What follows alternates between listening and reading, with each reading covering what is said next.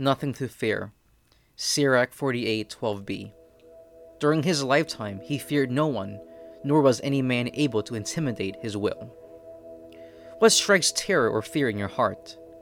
What weakness of yours paralyzes you and keeps you from trying? What causes you shame and keeps you down? What troubling event in your past haunts you and keeps you from living? We all have these things that make us question ourselves. Am I worthy? Do I deserve to be happy? I'm a bad person. What could he possibly see in me? What God sees when he looks at you is his beloved child. Aren't you tired of living in fear? Aren't you tired of settling because somehow you don't feel worthy of something better? Aren't you tired of feeling undeserving of love and happiness? It is time to rise up. Jesus died and was buried in the tomb. He descended into hell and then rose up on the third day out of the tomb.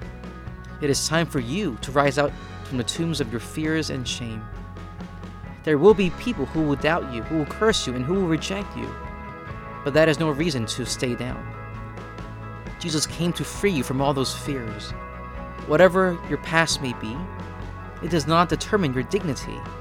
You are a beloved child of God, and this love ought to move you to conversion, seeking forgiveness for your wrongdoings, and living a life of transformation.